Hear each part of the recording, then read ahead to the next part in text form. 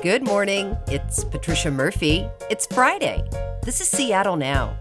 This week, we say goodbye to the queen of the skies, the Boeing 747.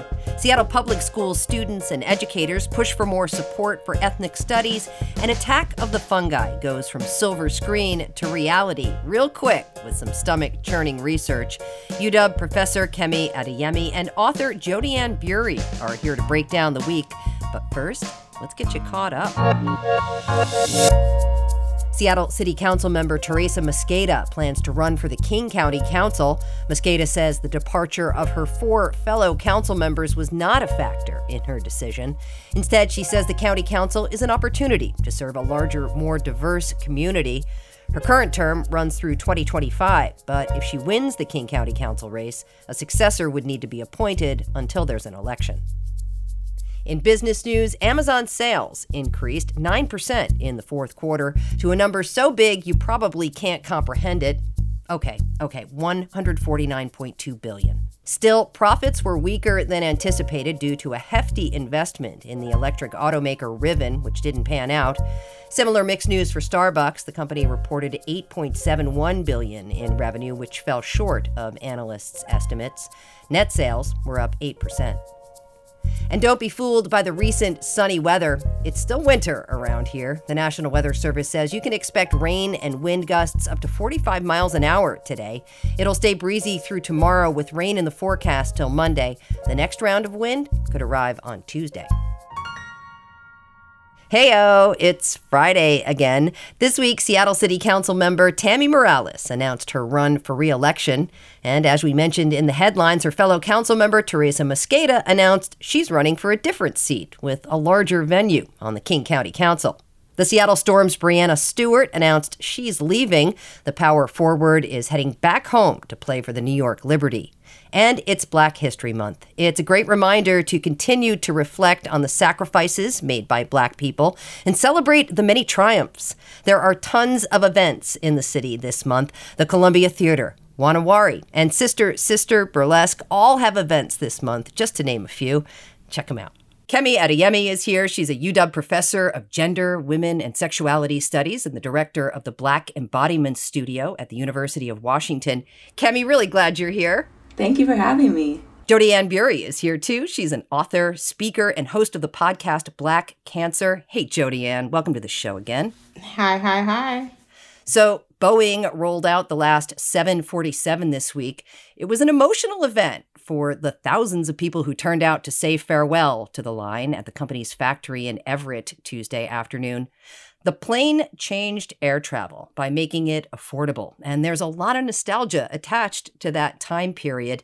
In the 70s, air travel was an event, like an exciting one, and that's hard to imagine these days. Kemi, do you remember what it was like for you the first time you were on a plane? Absolutely not. Not at all.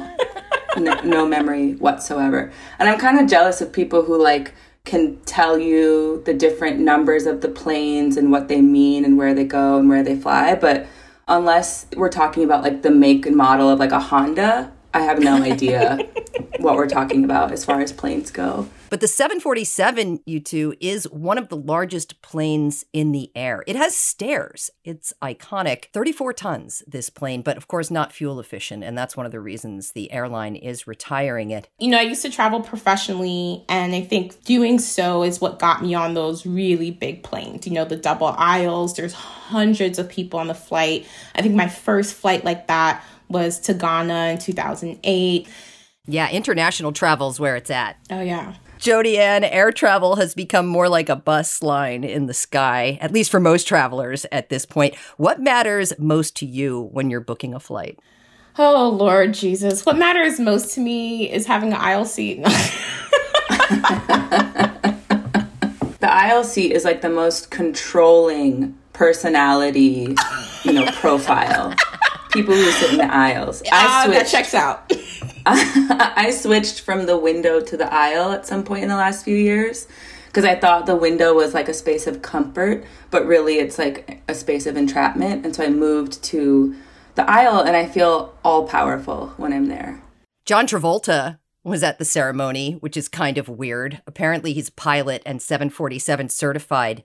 I don't want to get on a plane flown by John Travolta. Absolutely not. They make that announcement and I am deplaning immediately. Do you like to see the pilot before you get on a plane? No, I like the abstraction. I like just sort of getting into the space and somehow we arrive. And then I like the little treat of when you deplane and then they're there and it's like this reminder that, you know, maybe it wasn't just a computer that got you from point A to B. Maybe there was a human there. But as far as entering the plane, I just want to pretend like all I'm doing is sitting in this space and magically arriving at my destination. I love that. I love that. That actually reminded me, because I checked out some of the videos of how they put the planes together. There are thousands of hands that touch this. Like actual human beings are putting these things together. There are people's fingerprints all over this. And that actually touched me. It warmed my cold heart.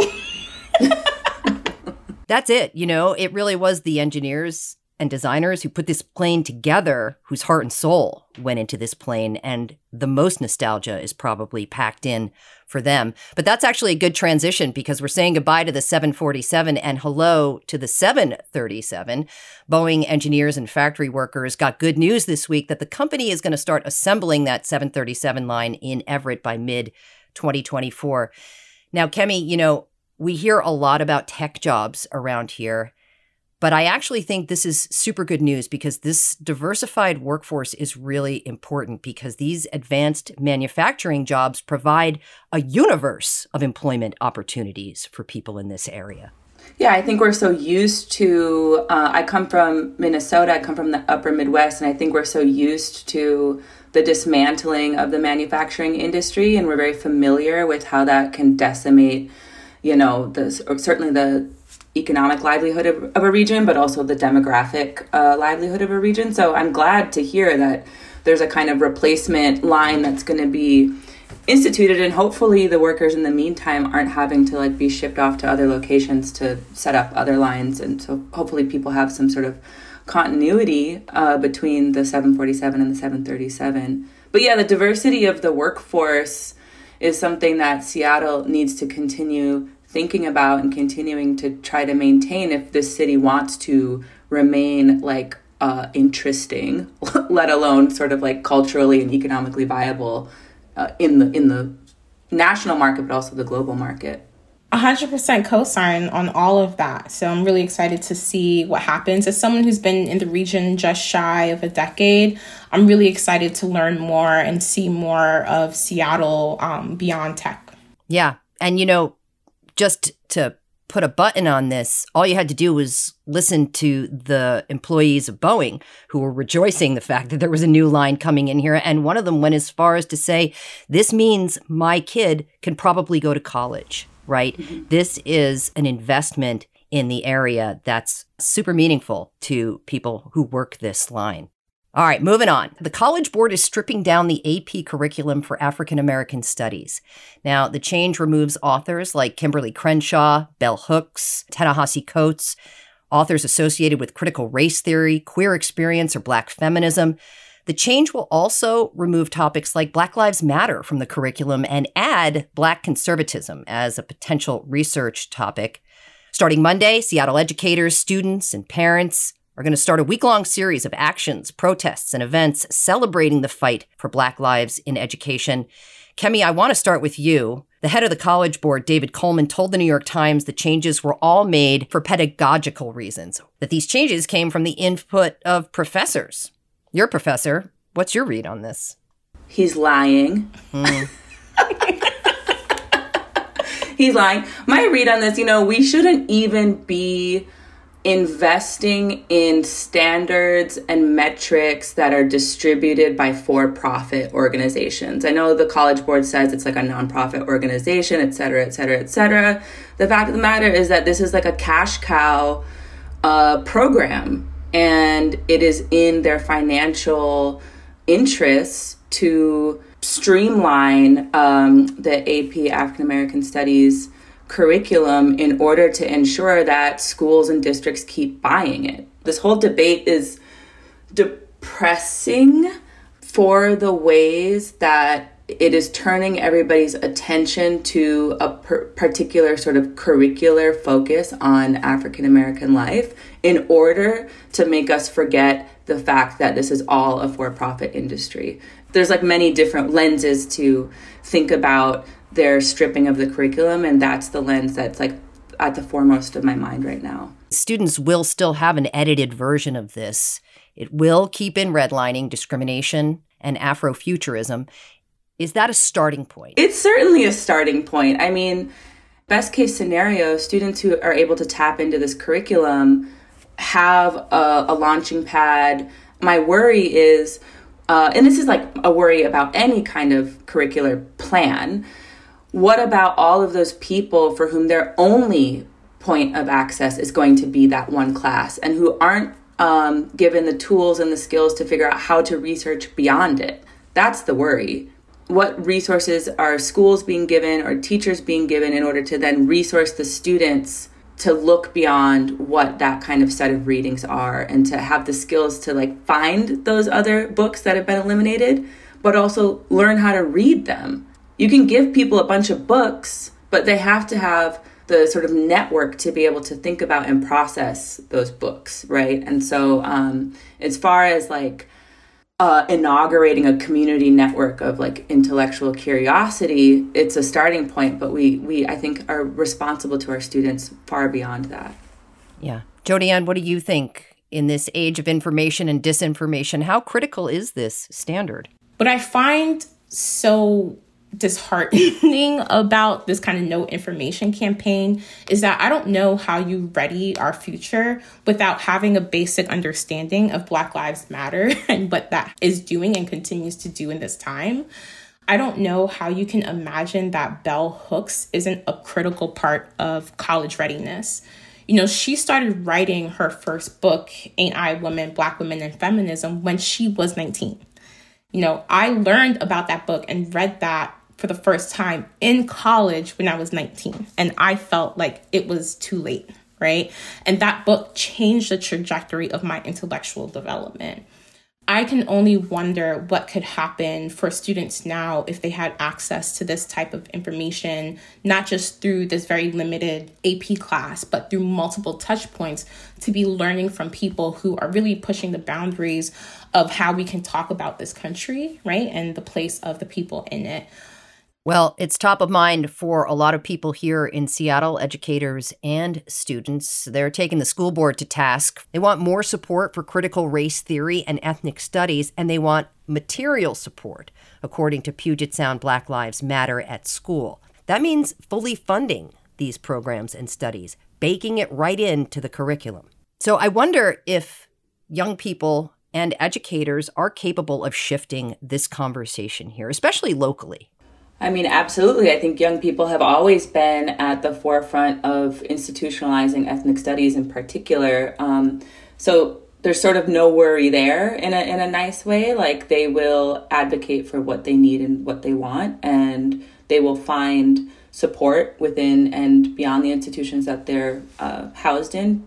I'm excited to see what they ask for and to see what we can do to help them get it. Yeah.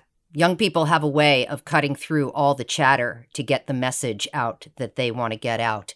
And in this case, you know, local students are asking for more counselors and not cops. Next week, Tuesday, young people and educators are gathering at Roosevelt High School to talk about real safety, what it means to them.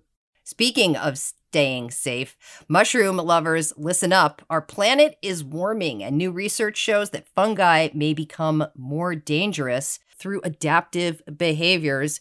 New research from Duke University determined raised temperatures caused a pathogenic fungus known as Cryptococcus neoformans to turn its adaptive responses into overdrive.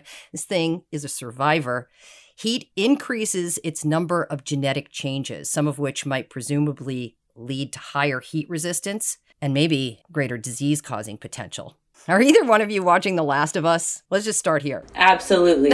I just watched it a couple days ago. I think I stayed up until 3 a.m. terrified. They're going to get us. They're coming for us. If you're not familiar, it's an HBO series where people become infected with a type of fungus that turns them into zombies that eat people. I made it about 10 minutes. No, I will not say that's not true. 10 minutes.